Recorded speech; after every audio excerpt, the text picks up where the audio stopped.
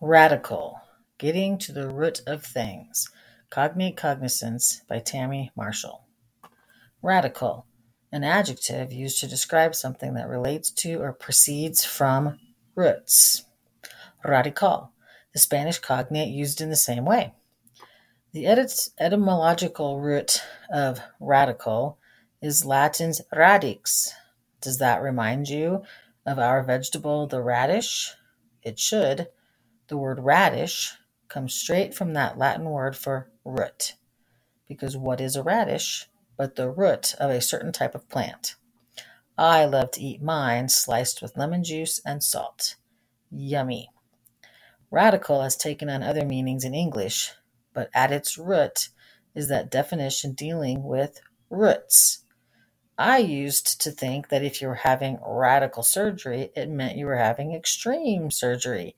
But what it actually means is that you are having surgery to get at the root of the problem or disease.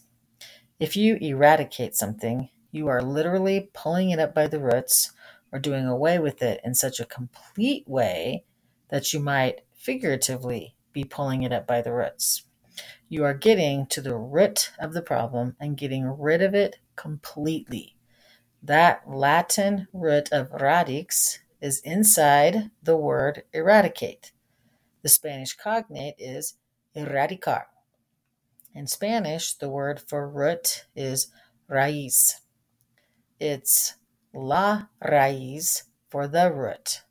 Nouns that end in the letter Z in Spanish change that letter to a C when making the word plural. Thus, you'd have las raíces for the roots. If you'd like to know even more about this word, specifically how it came to mean extreme or even cool back in the 80s and even before that, here is a link to a longer article done by Merriam-Webster.com. I hope you find cognate cognizance to be totally radical, dude. Haha.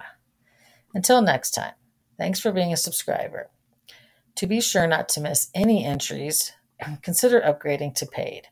Paid subscribers also have full access to the archive of past entries. Bye.